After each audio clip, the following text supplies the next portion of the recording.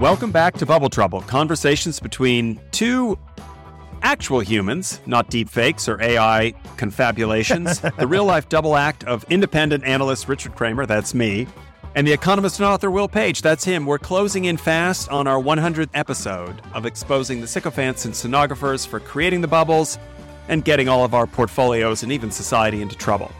Now we have one of the noisiest self-promoters on the VC Carnival Barker circuit, a man who famously said software would eat the world when he had stocked his portfolio with software companies, making some wild claims and staking out a position about techno-optimism. What does this mean? With our skeptical hat on, we're going to look at it, try to unpack the fears and hopes for the tech revolution to come. We'll be back in a moment to put this one to the Bubble Trouble test.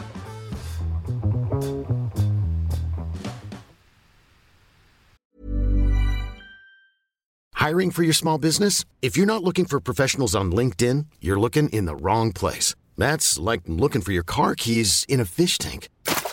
LinkedIn helps you hire professionals you can't find anywhere else, even those who aren't actively searching for a new job but might be open to the perfect role. In a given month, over 70% of LinkedIn users don't even visit other leading job sites. So start looking in the right place. With LinkedIn, you can hire professionals like a professional. Post your free job on linkedin.com/achieve today. Hi, I'm Daniel, founder of Pretty Litter. Did you know cats tend to hide symptoms of sickness and pain? I learned this the hard way after losing my cat, Gingy. So I created Pretty Litter, a health monitoring litter that helps detect early signs of illness by changing colors, saving you money and potentially your cat's life. Pretty Litter is veterinarian developed, and it's the easiest way to keep tabs on your fur baby's health right at home. Go to prettylitter.com and use code ACAST for 20% off your first order and a free cat toy. Terms and conditions apply. See site for details.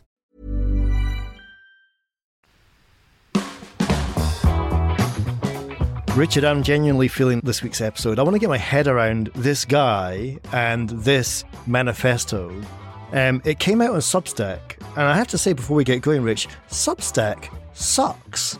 It's an awful newsletter medium. I can't work out how to use the app, the website, to print documents off is not so straightforward. Rant aside, just quickly tell me and our audience, for those who've never heard of the words Marc Andreessen, who is this guy and why does his voice stand above the crowd? Well, so Marc Andreessen is one of the loudest voices in the Silicon Valley venture capital community, with a fund that bears his name, at least in half the title, Andreessen Horowitz. And he has weighed in with a manifesto about techno-optimism, why we should be grateful for technology, embrace it, and largely supporting his own financial position as well, just allow it untrammeled fealty over all of our lives. Does his words move markets like Warren Buffett? If Warren Buffett coughs, the rest of the market catches a cold? Or is he that significant? Not at all. As a matter of fact, his firm, Andreessen Horowitz, pioneered a model something like 15 or 20 years ago where they had this confluence of cheap capital alongside this cult of personality social media phenomenon. And they basically were ones who in the private markets would go long and loud.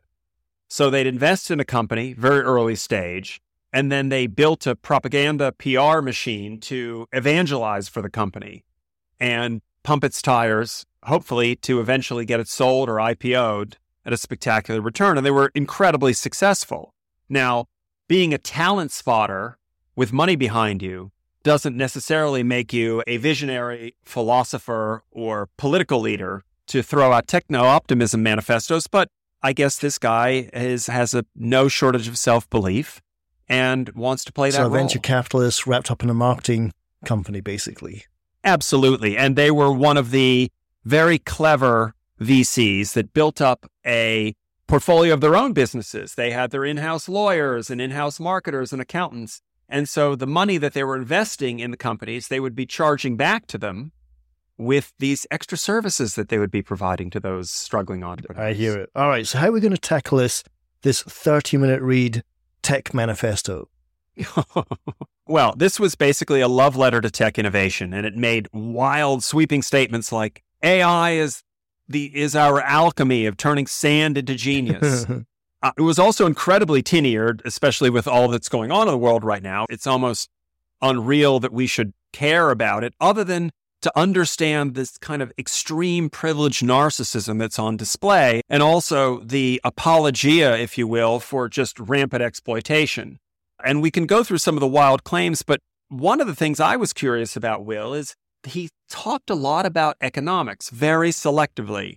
There's a lot of sort of reference to economists and economic theory in this manifesto. Anything worth unpacking here? Anything that actually sounded sensible? There was a lot of quoting. But there wasn't a lot of citations. And that, as a first-time author, makes me worry that there might not have been a lot of fact-checking to go with it. But I'll pick out some quotes to go here. He quotes Paul Collier, very interesting economist. Collier is interesting on a lot of areas. One of the most interesting ones that he talks about, and it filters into this manifesto, is migration. His point being, if all your nurses and doctors are coming from sub-Saharan Africa, then your health system's got a problem. If they were all trained and developed in sub-Saharan Africa, then that region of the world has got a problem. So he's very good at dealing with inconvenient truths around immigration. I thought that was interesting that he picked on Paul Collier, a very contentious economist, about just picking up on just the role of economic growth. I think when you read Collier's work, you realise economic growth has its limits. He seemed to be saying that economic growth has no limits. Well, and look, he's also, I think, almost at an absurd level, talking about, quoting Andy Warhol, saying how great it is in America that the rich people can drink Coke and the poor people can have a Coke as well. But when you think about who gets the capital that gets allocated by the likes of an Andreessen Horowitz, or who gets to live in a country with the infrastructure to support the companies that Andreessen Horowitz might invest in, I don't think things are as equitably distributed as the kind of optimism in this manifesto might imply. So from the current economist, Paul Collier, to an economist from way back in the past, he also picked up on that famous Scot, Adam Smith. Did you notice that one, Richard? I did. He had a little shout out there, as you would say, Will. Talking about his invisible hand, which made me wonder, is the invisible hand called the invisible hand because it's not actually there at all? But you could see him classically quoting the baker, the makers, and just the people involved in the supply chain act for their own self-interest. And that, by acting in your self-interest, produces the common good of the bread you consume. Just his way of understanding a value chain. What I thought he didn't tackle with Adam Smith, and I hear this a lot when people quote the invisible hand of the free market and the lack of need of the state intervention, is he didn't tackle the need for reciprocity. The fact that all those people involved in that supply chain that Adam Smith talked about need each other. They all know each other. And I think reciprocity is a word that gets missed from the sort of free market rants of Mark Andreessen here. Yeah, and equally, this sort of pay into free marketeering feels a little dated to me. I mean, you have things like, quotes like, falling prices benefit everyone who buys goods and services, which is to say everyone. Now that's nice, but it doesn't deal with one of the great words bandied around by economists, which is externalities. It's easy to make cheaper and cheaper stuff if you don't have to worry about poisoning the rivers or belching horrible smoke or polluting the air, what have you. Yeah. And no one deals with all of these externalities of what it means to produce millions of pairs of acid wash jeans a year or something like that, even if you can go to your local TJ Maxx or somewhere like that and buy a brand new pair for a tenner. I think just rolling that forward to my second favourite economist, Ronald Coase, who I think made it to 100 years old before he left us. But if you go back to his classic example of oil refinery pollutes the river, fishermen need to get fish out of the river, pollution causes damage to the fish, but equally the fishermen need oil to run their boats. And that's a great example of an externality, one person's actions is affecting another's, but also reciprocity. Whilst we don't want pollution in the river, we do need oil to run our boats. I think that's a much more reality check of how an economy works than what I'm reading when Andreessen picks out the invisible hand and misquotes the great Adam Smith. Yeah, and I think he also quotes Buckminster Fuller and this sort of dematerialization thesis that we're going to get so efficient using technology that eventually we'll be able to do everything with nothing. It's a kind of utopian vision of the world, although he dramatically denies that he's a utopian. It's this vision of the world that technology will save us from all of what ails us. And I just think it hits these hard realities of tell that to kids that are struggling to get school meals, or teens facing mental health crises, or youth unemployment at record levels in China, where they have fewer and fewer young people from the one-child policy, or the massive environmental crises and externalities, the sixth extinction, if you will, of species. All of these... What's not to like, Richard? What's not to like? All of these are just left out of this idea that technology will liberate humanity. And I guess he would also be a believer, although he doesn't mention it here, in this notion of the singularity, that we're all going to upload our consciousnesses to a giant hard drive in the sky. Pink Floyd didn't think up that when they wrote Dark Side of the Moon. And we'll all living in a giant cloud storage facility in the sky and interacting with one another. Let me stick with that sky analogy just real quickly there, because another example where I don't think he understands the role of the state in the market, in this kind of utopian pushback on the market, on the state, and let the market govern everything is, well, let's look at the sky. What if you had private ownership of the sky? You wouldn't get the collective action and coordination you did to allow the global flight network to develop to what it's become. That requires state intervention. That requires state coordination to allow planes to fly around the world and drop these VCs off when they're inspecting tech companies. I think if you didn't have the state intervention and the state coordination, you'd just end up with gridlock. You'd have patent trolls in the sky, catching that plane out when it crosses the wrong border point. So I think that's another example of where he's just completely misunderstood how markets actually work. They work with the benefit of the state coordination. They work with the benefit of the state intervention, not against state intervention, not against state coordination. Will, I couldn't agree more. And it reminds me of the rather flawed but very interesting, kind of thin for him, Michael Lewis book, The Pan, or sort of the love letter to government.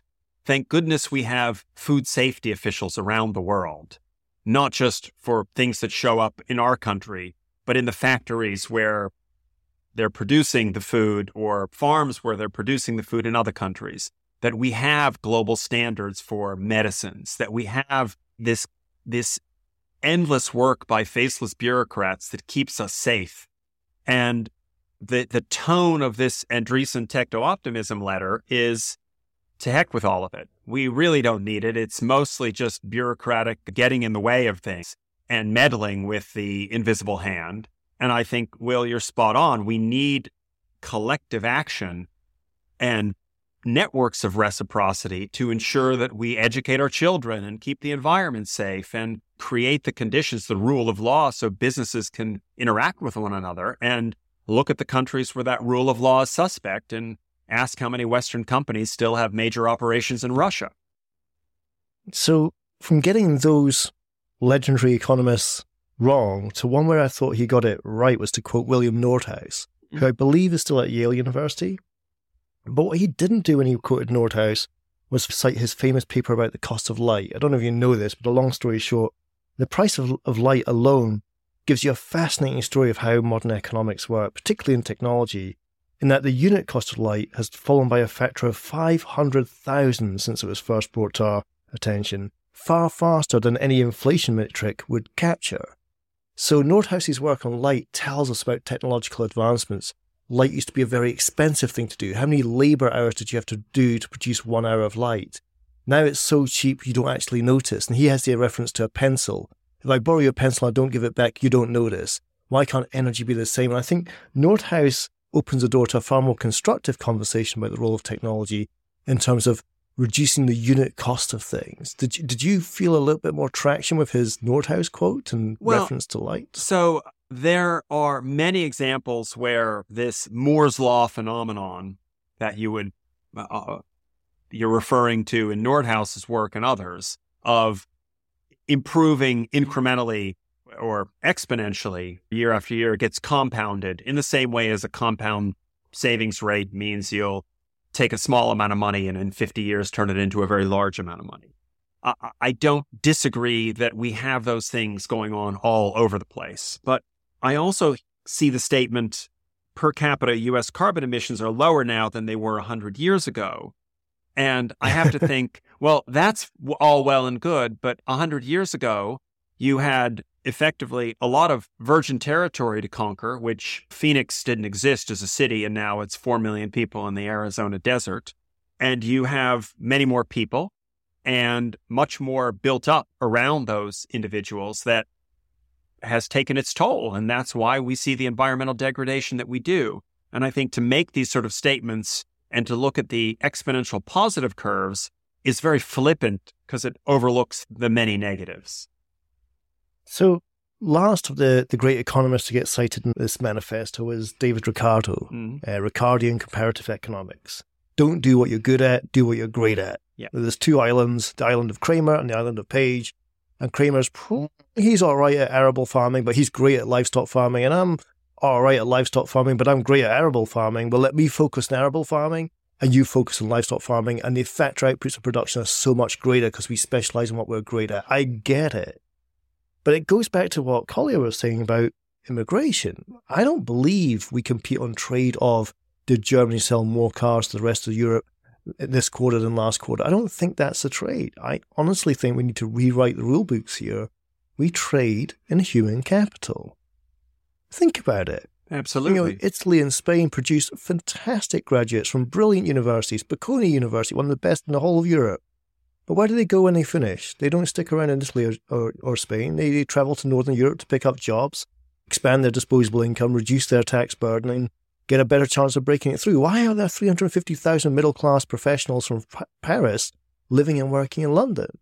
And I honestly think that it's a big ask as we close out part one, but my plea to the audience here is to just ditch the common logic of economics that we compete on car manufacturing or exporting services and goods abroad.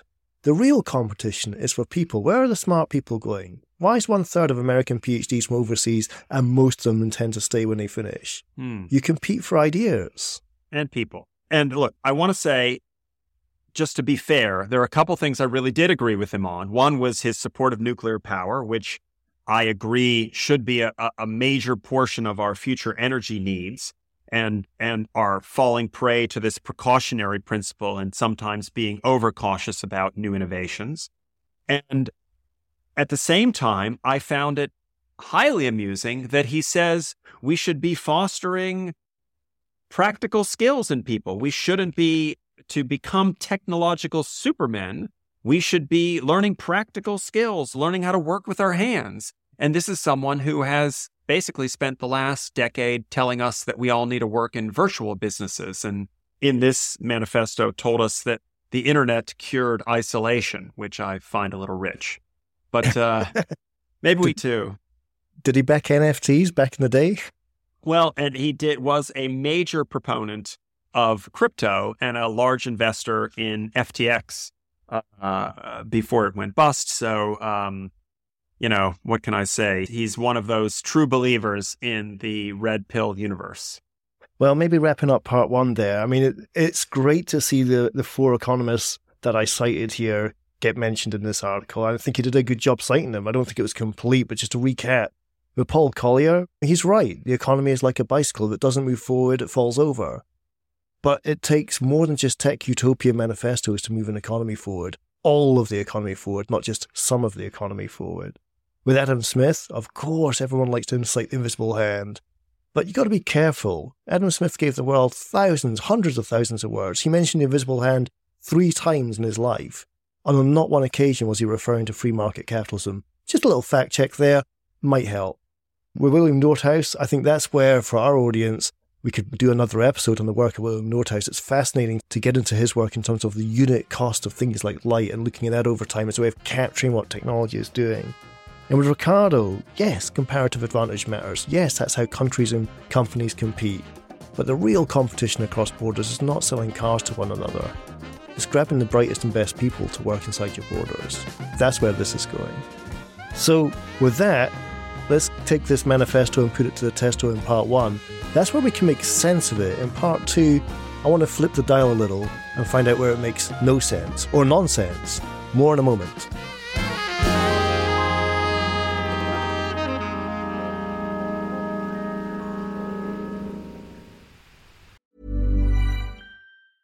Hi, I'm Daniel, founder of Pretty Litter. Did you know cats tend to hide symptoms of sickness and pain? I learned this the hard way after losing my cat, Gingy. So I created Pretty Litter, a health monitoring litter that helps detect early signs of illness by changing colors, saving you money and potentially your cat's life. Pretty Litter is veterinarian developed, and it's the easiest way to keep tabs on your fur baby's health right at home. Go to prettylitter.com and use code ACAST for 20% off your first order and a free cat toy. Terms and conditions apply. See site for details. Hiring for your small business? If you're not looking for professionals on LinkedIn, you're looking in the wrong place. That's like looking for your car keys in a fish tank. LinkedIn helps you hire professionals you can't find anywhere else, even those who aren't actively searching for a new job but might be open to the perfect role. In a given month, over 70% of LinkedIn users don't even visit other leading job sites. So start looking in the right place. With LinkedIn, you can hire professionals like a professional. Post your free job on linkedin.com/achieve today.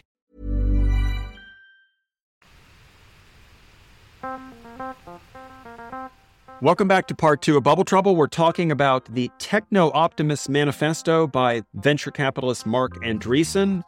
And well, we'll hold back our own opinion of what a load of rubbish most of it is. But anyone who wants to find it can find it on Substack. I think a quick browser search will bring it up. But over to Will. Grand stuff. Well, in part 1, we did the sensible stuff. William Nordhaus, huge contribution to understanding what tech is doing to the world. Adam Smith, huge contribution, period, to how the world actually works. But part 2, I wanted to see, has this guy taken a stupid pill? Now, you used an interesting word in our introduction, Richie, because you used the word narcissist.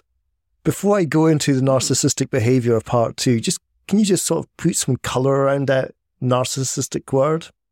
Well, again, someone who is effectively a financier of technology companies, and financing itself is not, I won't say rocket science, but while it involves complexities, it doesn't fundamentally involve innovation itself, right, in the sense that the in product and the out product are the same. People give this guy money, and he hopefully gives them back more money while taking some of it himself. That is what someone running a venture capital fund does. Now, there are a lot of other things they do alongside that, drawing attention to the companies they invest in. Yeah, I mean, fundamentally, his business involves people giving him money, him investing it, and him giving them back more money than they gave him to invest. And him taking some of that. That's the game. I mean, we can overcomplicate things, but that is at the heart of his business. So when that man is telling us about lies and truth and technology and what our guiding philosophy for the future should be, I'm like, okay, are you a professor of philosophy at Yale? Are you an acolyte of the Dalai Lama? Are you my rabbi? I mean, who am I supposed to turn to for this stuff? And my first port of call would not be Marc Andreessen.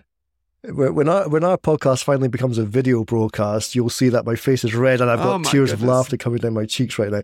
Okay, take stock, big gulp, hold a straight face, and I'm going to ask you about, all the lofty figures he tosses out in this essay, there's one big one that really jumps out to me. Talk to me about the 50 billion figure. I mean, 50, not mer, 50 billion.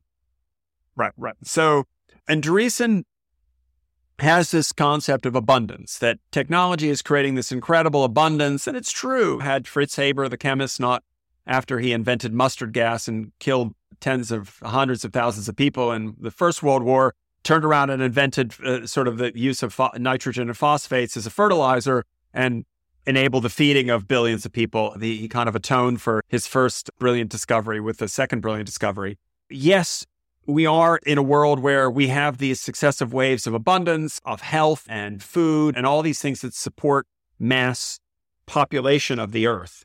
And, in this, the persecution complex comes out when Andreessen says we're being told to denounce our birthright, which is our intelligence, our control over nature, and our ability to build a better world.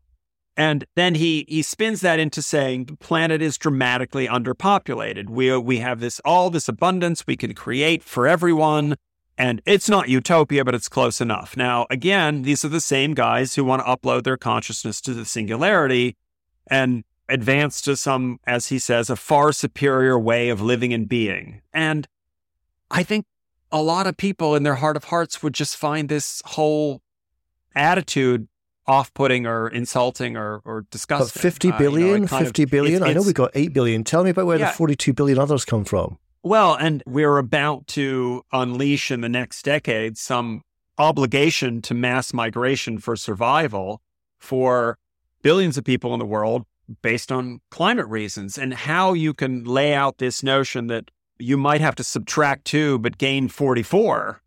Where are you going to put these people? And what resources will they consume? And how will they not advance this environmental catastrophe that we've already got ourselves into? Well, maybe the Scottish Highlands is where you could put a few of them. That's pretty sparse up there. Well, and I'm sure, like New Zealand, there are a lot of techno optimist billionaires who are buying up the bolt holes in the Scottish Highlands to think that will be the climate safe place to hang out for another maybe few the population centuries. doesn't grow to 50 billion anytime soon, but he does talk about the highest level of material living standards ever. And yet all I hear about is young people can't get on the property market. It just seems to kind of, that irked me a bit. Is there a stupid pill in that one? Well, look, this is there's a grain of truth in a lot of the things that will be dropped in here, but it's all about the distribution. And absolutely, if you're a Silicon Valley VC, you feel you've got the highest level of material standards ever because your new yacht has all the tech trimmings you could imagine.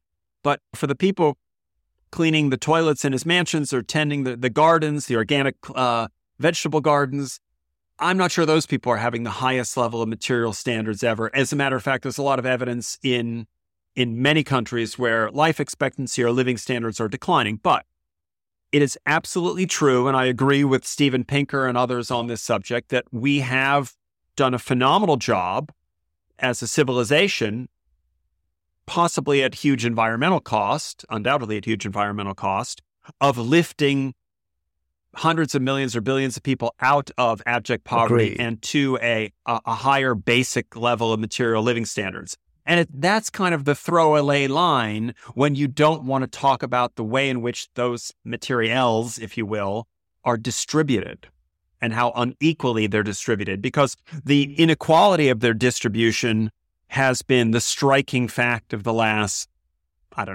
20, 30, 40 years, right? For our audience's benefit, one book I'd love to cite on that tip is Hans Rosling, who I got to work with, and his book Factfulness, which starts off with a sort of questionnaire to ask yourself a bunch of typically pessimistic questions. And then you answer them in a typically pessimistic way. And then you flip over to the answers page and realize, no, the most optimistic answer was correct. And things are not as bad as they are when you actually look at facts from a slightly different perspective. So that's an important one. And then secondly, on your point about the distribution, I have to quote William Gibson's "The future's already here, but it's not evenly distributed," with my own personal William Dougal Page retort, which is, well, what do you want to change, the future or the distribution? It's just an interesting way of thinking about that challenge.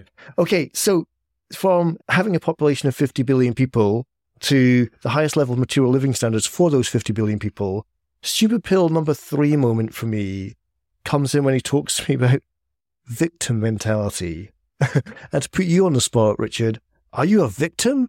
Or in the words of Mark Andreessen, do you want to be or do we need to be punkers? Again, one has to acknowledge the sort of grain of, I won't say truth, but grain of social currency in this victimhood, in this competitive victimhood that we have. And I think it's been exacerbated by the social media companies that Mark Andreessen invested in. The idea that we're supposed to have some particular makeup of identities or one identity, and that identity is always somehow treated unfairly. It's a very seductive and easy principle, and I understand how he's railing against it because you can see how damaging it becomes to the social fabric. Everybody is always making claims and counterclaims as they're the least fairly treated in society.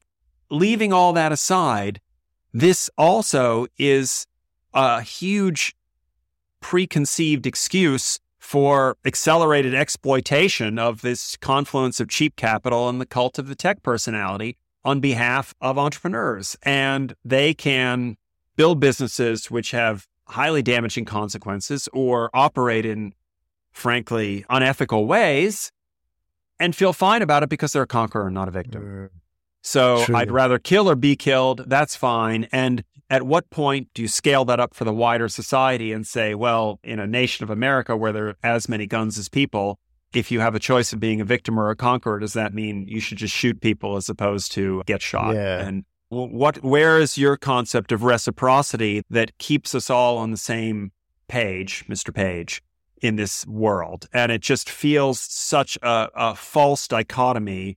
And while, again, I have sympathy for this competitive victimhood culture of, and I'm not on social media. I don't want to observe it all the time.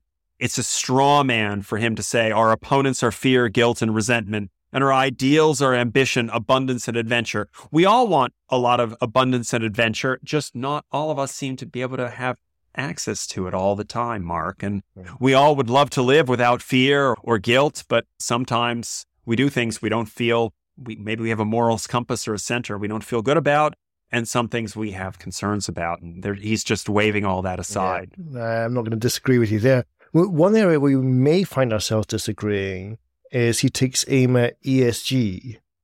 And I actually think he may have a point here. I'm beginning to get very cynical about the ESG sort of mantra in investment at the moment.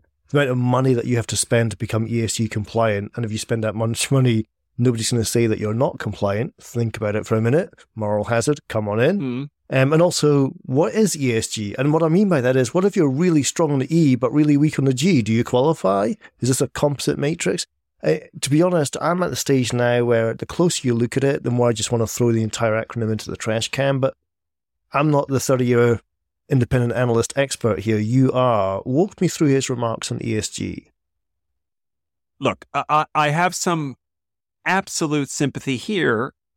And I think it's closer to the mark in that ESG has become this self-perpetuating industry of consultants and greenwashing language and fake projects, as well as some heartfelt efforts. And the idea here is that the rules, as we've seen in so many other areas of the economy, are there to be gamed. And fair enough. But at the same time, I feel like some of this is coming from this classic libertarian, leave it to me.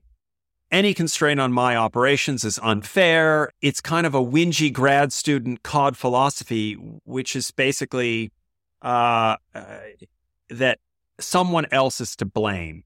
For all someone like Marc Andreessen might embrace the growth mindset, he's exhibiting the classic sort of let's blame someone else, blame this crazy set of rules and acronyms they're supposed to follow for the simple moral obligation of companies trying to behave more responsibly with regards to the environment or how they treat their stakeholders. So I'm really, I'm torn on this one because I agree ESG is a mess and it's being used improperly in many ways, but it also is part of this libertarian philosophy of don't tell me what to do. And unfortunately, that deregulatory impulse has left us with a lot of bad cases of failure. As we'll discuss in our 100th episode. More on that in a moment, as you might say.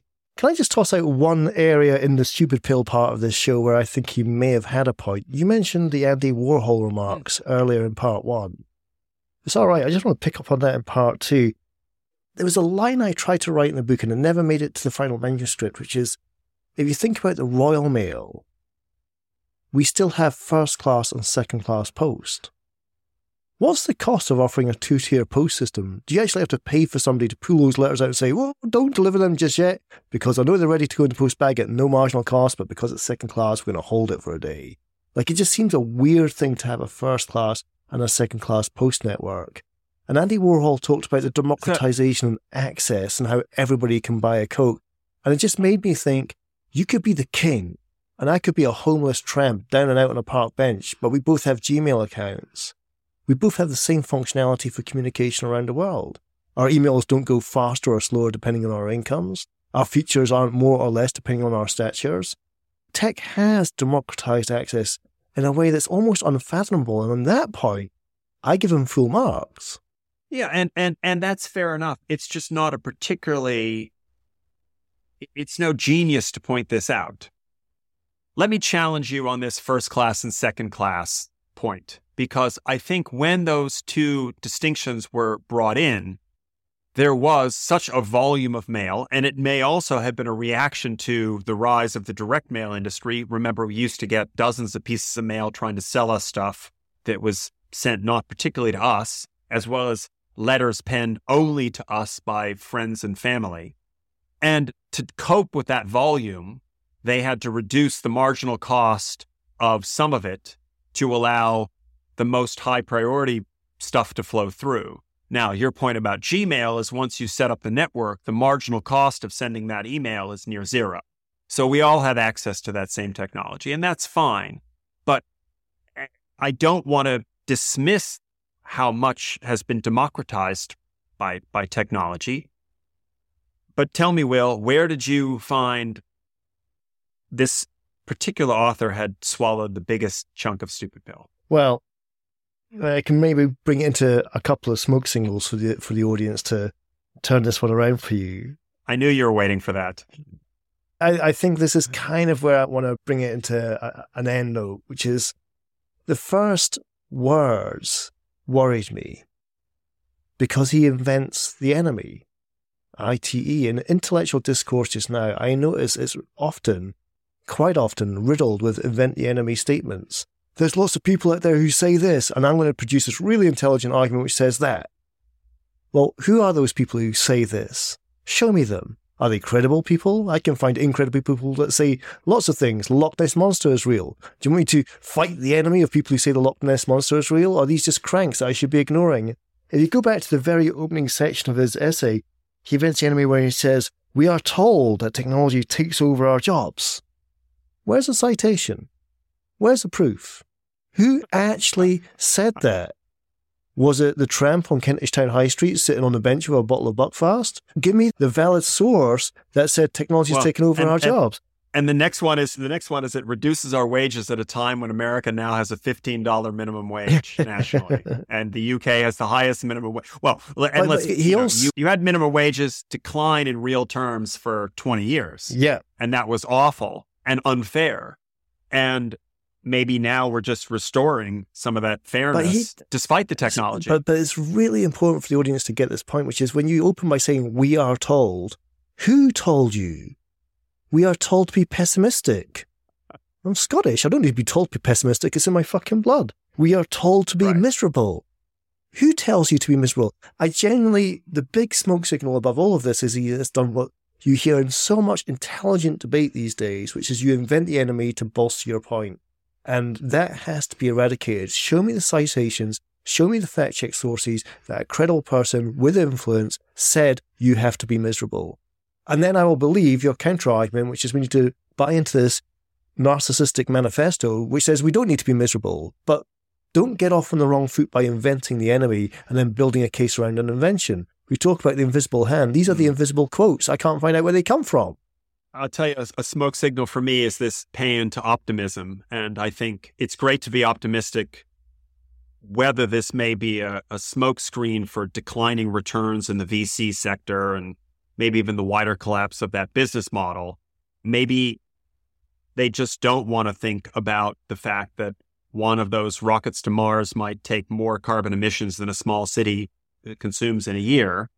But I'm all for optimism. It just has to bring everyone along and acknowledge that the distribution point, the starting point for that optimism is very different when you're sitting in a plush Silicon Valley mansion relative to on some of the mean streets of London, not far from where you or I live. Agreed. And the point of bringing everyone along is terrific. Unfortunately, the history of the world with Mark Andreessen in it as one of the prominent actors for the last 20 or 30 years has left more and more people behind as opposed to bring them with it. And if I can turn this brace of smoke signals into a hat trick, a third for me is not just lacking the citations to show who actually attacked him in the first place, unless it was just a bout of narcissistic paranoia, sowing a seed, maybe that will take root, but in caveats. He didn't really caveat any of his points. They're really bold claims, 50 billion people, that's a nice fat round number, but without any real caveats as well. One of the big ones in terms of how tech actually works, which I think the audience really needs just a quick refresher on, is to go back to 1866 and the engineer Walter Jevons and the dynamics of what we call Jevons paradox. Basically, he simply argued, how come if we've all become more coal efficient, we use more coal? Because we find more efficient uses of coal. I'll take that up a level. You go into your kitchen, you've probably got a large refrigerator, bigger than you would have had 20, 30 years ago. Why is that? Because refrigeration became much more energy efficient, so we all bought bigger refrigerators to store more food. As a result, we used up more energy. If a unit of cloud computing is supposed to halve every 3 years, according to Jeff Bezos' law, that because it's going to get so much cheaper, we store so much more, and cloud becomes this hugely profitable energy-consuming business. That is, for me, how tech really works. And that would have been a nice caveat, a nice footnote to make sure that when you're making this bold manifesto claims, we are aware of how the world actually works, which is, when things become cheaper, we use more of them. And as a result, if it is a bad thing that became cheaper, we might do even more with that bad thing. I think that's a really important dynamic here, which was missing from the whole essay. And for that, I give it a fail. Yeah, and I have to say, to my mind, and this isn't really a smoke signal in the sense of the content itself and how just batshit crazy I found some of it, but to launch something like this, such a self-aggrandizing, self-important blather for 5,000 words with so many highfalutin concepts at a time when you've just had this terrible attack in the Middle East, the world feels deeply fraught in many respects. I don't think this is particularly sensitive timing for one man's opinion about how to save humanity. I mean, there's a time and a place, maybe at the start of the year, maybe when we want... a New Year's resolution, maybe, something like that. Well, in a couple of weeks' time, there's going to be a UK summit to try to figure out how to regulate AI, and people obviously understand, with all the deep fakes that are already polluting the political environment, that there needs to be some regulation. For someone to say, regulation, it's never going to work, just don't even bother to start with. We'll figure it out. And at the same time, praise liberal democracies with good technology skills. I mean, this is just so confused and offensive to have out now. It just makes me wonder, again, how out of touch the author might be with what the facts on the ground in humanity's case are we'll all have to contend with in the next year, 2 years, decades, and so forth. I hear it. Well, I went into this podcast, I think I'll speak for quite a few of our audience, thinking, am I going to blue-tack this tech manifesto to my whiteboard, or is it going to end up in the trash can? And thanks to your dissection of this, and particularly your use of the word narcissist at the very top of the show, I think it is destined for the trash can. It's going south, not north. But this has been Bubble Trouble. This has been a Techno's Realist Manifesto, as an Optimist Manifesto. And thank you very much for joining us for this week's show, and we'll be back next week with more Bubble Troubles.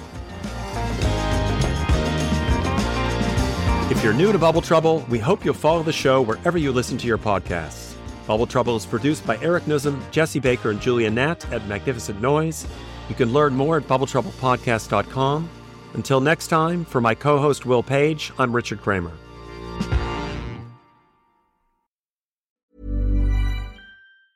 Hi, I'm Daniel, founder of Pretty Litter. Did you know cats tend to hide symptoms of sickness and pain? I learned this the hard way after losing my cat, Gingy. So I created Pretty Litter, a health monitoring litter that helps detect early signs of illness by changing colors, saving you money and potentially your cat's life. Pretty Litter is veterinarian developed, and it's the easiest way to keep tabs on your fur baby's health right at home. Go to prettylitter.com and use code ACAST for 20% off your first order and a free cat toy. Terms and conditions apply. See site for details.